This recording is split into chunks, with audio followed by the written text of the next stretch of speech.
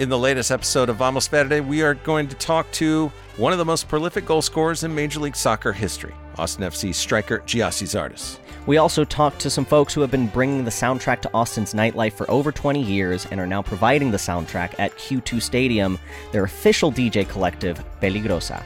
That's the latest episode of Vamos Verde. Out now wherever you get your podcasts.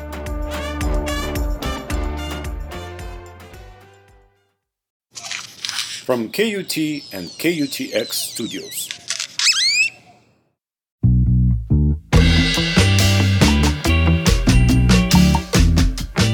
Hello, and welcome to This Song, the podcast where artists talk about the songs that changed their lives and give us a glimpse into their creative process. I'm your host, Elizabeth McQueen, and this week we're going to hear from Luke Lalonde of the Canadian indie rock band Born Ruffians. But first, before we get started, in case you haven't heard, South by Southwest, the massive conference and festival that takes over Austin, Texas in early March, it's almost here. And KUTX, the radio station where we make this podcast, has a ton going on. We have morning shows at the Four Seasons, and when I say morning, I mean like morning as in they start at 7 a.m., People like Ghostland Observatory and Nathaniel Rateliff and Melat, who you heard about from the previous episode, they will all be there. There's going to be kids' music courtesy of our kids' show Spare the Rock, Spoil the Child. It's a killer lineup. You can find all the details at kutx.org. One of the artists who'll be there is the incredible Minneapolis rapper Dessa, and I'll also get to interview her during a live taping of this very podcast as part of the official South by Southwest podcast stage. That goes down Thursday, March 15th from 2 to 3 in the Wisteria Room at the Fairmont Hotel. I'll see you there. Now, let's get started with Luke Lalonde of Born Ruffians. Born Ruffians, they won't be at South by Southwest. They'll be on tour supporting their new record, Uncle, Duke, and the Chief. The record came out last week, and it's like this really emotionally centered record that takes elements of pop and rock and folk and gives you songs that make you want to like dance and maybe cry at the same time, which if you've heard this podcast before, you may have heard that dancing and crying is like one of my favorite things ever. I got to talk to singer and guitar player and songwriter Luke Lalonde a couple of weeks before Uncle Duke and the Chief came out, and he told me about a song that he really can't remember not knowing, but that he only recently understood the greatness of. I chose Far From Me by John Prine. I can't say it changed my life because it's always been part of my life. I don't remember a time when I didn't know this song, but it's a song that's sort of been peeled back throughout the course of my life, maybe the layers of it. When I was a little kid, I probably just heard it and recognized the chorus when my dad would sing it or whatever. And then as I got a bit older, certain lines would jump out as being like kind of funny or kind of interesting, and then it became more and more poignant. And now I recognize it as like, in my opinion, one of the best songs ever written, just like as far as songwriting as a craft goes. As the cafe was closing on a warm summer night, Kathy was cleaning the spoons. The radio played the hit parade, and I hummed along with the tune. It's about this woman, Kathy, and each verse she's closing something down, or she's cleaning the spoons, and then she's turning the lights off at the diner, and then she's closing her purse. She's always like shutting something off or closing something, and he's always trying to reach out to her and, connect to her. And in the first verse, he's singing along to this music, and she asks him to change it because it drives her crazy, but he says that he knows it's not the music, he knows it's him that's driving her crazy. She asked me to change the station, said the song just drove her insane, but it weren't just the music playing, it was me she was trying to blame. And so there's just that little moment of like, oh man, I feel like I've been there before, and it just kind of breaks your heart a little bit for this guy. And then the second verse, he's reminiscing how they used to laugh together, and she still laughs with him, but she waits just a second too long. Kathy was closing the lights.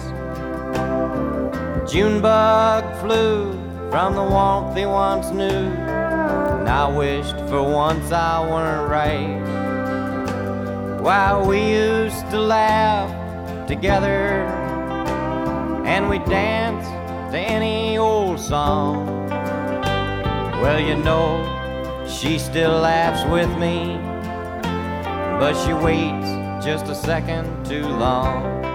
That was the line, I think. It just kind of almost makes you cry, you know, like it's just something about it and something about his voice. And then the final one is he asks her if she's gonna see him tomorrow, and she can't. She's got too much to do, and it's a question ain't really a question if you know the answer too. Will you still see me tomorrow? No, I got too much to do. Well, a question ain't really a question if you know the answer to. He knows, he's aware that she doesn't love him, and it's just, I think it's so hard as a songwriter. You appreciate somebody's ability to kind of capture a feeling like that. It's a pretty big feeling. It's not just love, it's the feeling of being aware that somebody else doesn't love you, and that so many of us can connect to that. It's such a universal feeling of rejection, unrequited love, whatever it is. And I think that's what everybody's really trying to do, is connect to that moment in themselves when they're writing a song or a book or whatever, and they're trying to relay that information out to the world and hope that other people connect to it too. And he does it in such a visceral way over and over, and just so powerfully in this song. Yeah, and it strikes me about that song that he does handle this really big emotion that most people have experienced, which is loving someone who doesn't love you back, but who's not just telling you that they don't love you. He tackles this really big emotion by conveying these really tiny moments and these exactly tiny vignettes, you know? Yeah, exactly. That's where John Prine crosses the crossover between anecdotal storytelling and poetic, I don't know, metaphor, I guess. Like he takes something abstract and something extremely tactile or extremely real, anecdotal, and brings them together, and then the crossroads is where it really hits you. You know, the last line of the chorus looks, ain't it funny how an old broken bottle looks just like a diamond ring, but it's far, far from me. And the sky is black and still now, on the hill where the angels sing. Ain't it funny how an old broken bottle looks just like a diamond ring, but it's far, far from me. It's pretty, that's kind of obscure and maybe kind of nebulous, and the meaning is somewhere out there within that metaphor that you kind of reach for, but he gives you that meaning through those stories. But he doesn't, the chorus isn't like, but I know she never loved me, and I know she'll never love me. And he doesn't say that because he doesn't have to, and that's like, I think what I love about it too, and that's always something that I really love in songs, when they don't just fully hold your hand or tell you. I hate when songs treat you like a child, or like you can't figure it out, or that they just tell you everything, you know? Unless that's the point, sometimes it can be wonderful, but I do like when a song is a little more abstract. And I know like these lyrics are not abstract really, when you sit down and read them, but they are in that way. Like the chorus goes somewhere else. It's a scene change for the chorus, and then it's back to the story. And yeah, I love that, the mix of kind of the anecdotal stuff with poetic, with metaphor.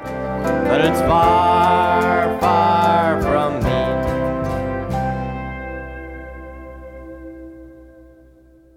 I grew up in a musical family. My dad and his whole side of the family would, at family reunions, get together at the end of the night, or at some point in the night, they would play music. And it's a big family. He's the youngest of 13 kids, so there was a lot of aunts and uncles, a lot of cousins, and, you know, there'd be banjo, guitars, accordions, and stuff, and dancing and whatever, and they'd play a lot of songs, and I just, so many of the songs, I just never really thought, oh, that's a John Prine song, that's a Rolling Stones song, that's a whatever song. I just thought of them as, like, my dad's songs, or that's Uncle Mike's song, or that's Paul's song, or whatever.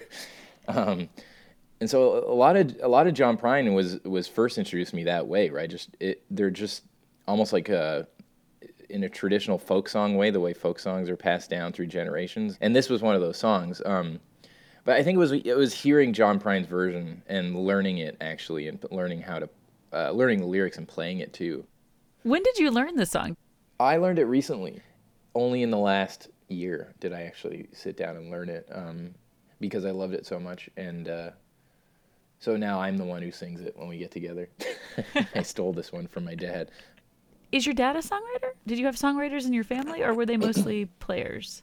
Yeah, I do have songwriters in my family. My dad has written songs, but one of the first things he told me, advice-wise, was when I was about 14, I think. It was a few years after I had started playing guitar, and around the time that I started actually playing in a band, so I would have been maybe 15. It was kind of unlike him, but he made a point of, like, coming to me and giving me advice. And he said when he was making music, he always was good at imitating. He played in kind of a bar band for maybe 5 years or something, and then he played in another band that got signed to Atlantic, and he toured with Rush and April Wine and stuff, and it never really, like, took off for him. But a lot of what he did was covers and stuff like that, and he said he could imitate Janis Joplin or Robert Plant, and people would go, wow, man, you sound just like her, you just sound just like him. But he said he wishes that he had developed his own voice more as a songwriter, and like just found his own voice. And he said you should write songs. Like, you're playing guitar now, you're playing in a band, start writing songs.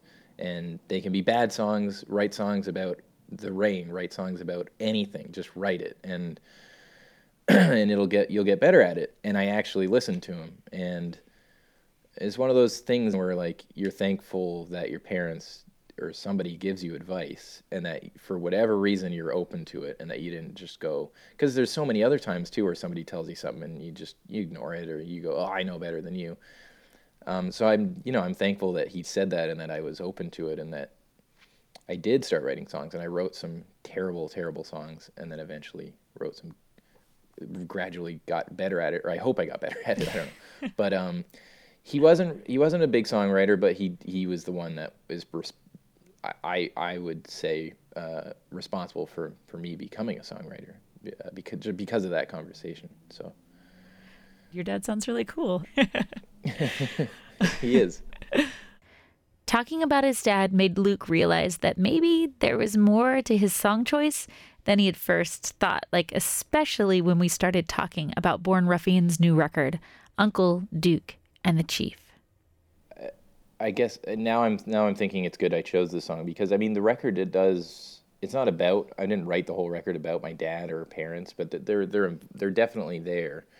My dad in 2015, so our last record came out in 2015, but actually as we were recording that one, my dad was diagnosed with cancer, and he went through it the better part of a year doing chemo and radiation and all that. So yeah, I mean, then the writing for the new record,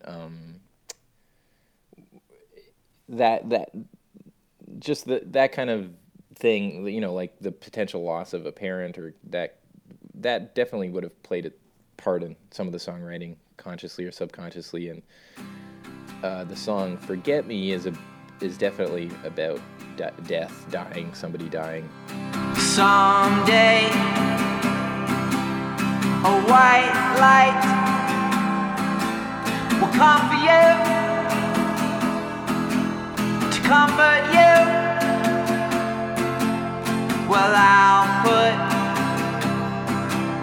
my shades on, shield my eyes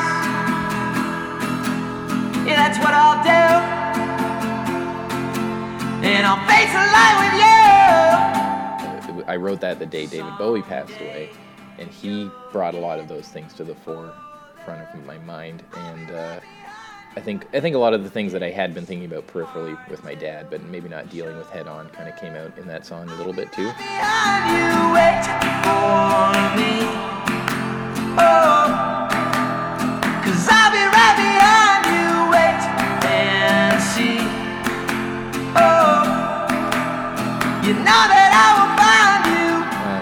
And there's another song called Spread So Thin as well on the record that is, at least the first verse, I wrote it when I woke up. I had this dream that I met my dad when he was I met him as a young man, and he didn't know that he was my dad, and it was a really short dream. I just met him at a party, and he shook my hand, and he was really nice, and that was it. And I was just like, wow, that was weird, and that kind of came out in the song that I wrote. I had a dream.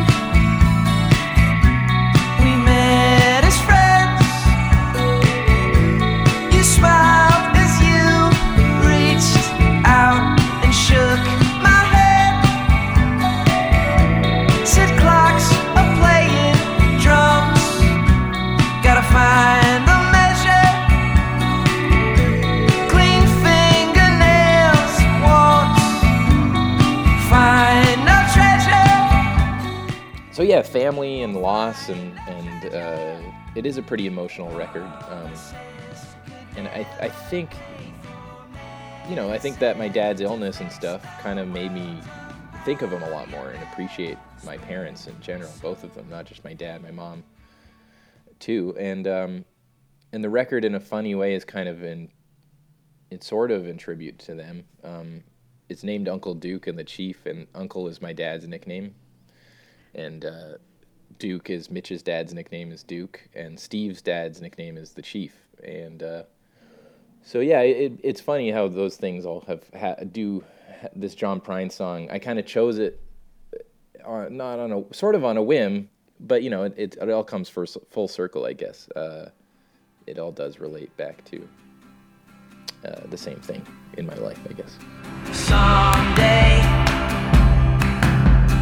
you may forget me.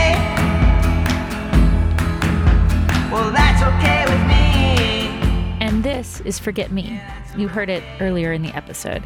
It's the first track off Born Ruffians' new record, Uncle Duke and the Chief, a song that Luke Lalonde wrote in part about the passing of David Bowie and in part about his dad.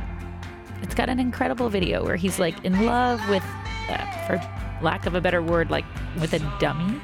It's actually incredibly touching. I cried my way through the video, and I don't know about you, but personally, I need more songs like this. I'm 40, and I'm kind of over love songs.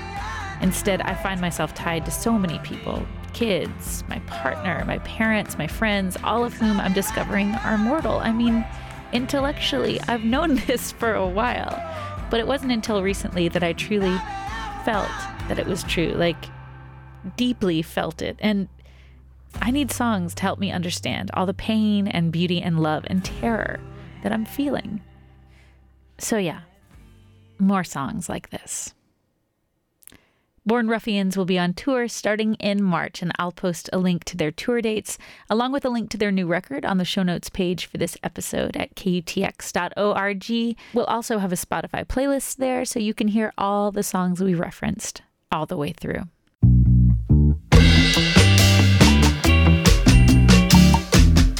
And that's it. You have come to the end of another episode of This Song. This Song is a production of 98.9 in Austin, Texas. This episode was produced by Art Levy and me, Elizabeth McQueen. Kelly Seal is our excellent intern. Aaron Waltz is our wonderful social media intern. And thanks to Deidre Gott and Peter Babb and Todd Callahan for all they do for this podcast. And yes, it is true. Our theme song is Mahout, possibly Mahout, by Austin's own Hard Proof. Right on. Thanks for listening. Talk to you next time.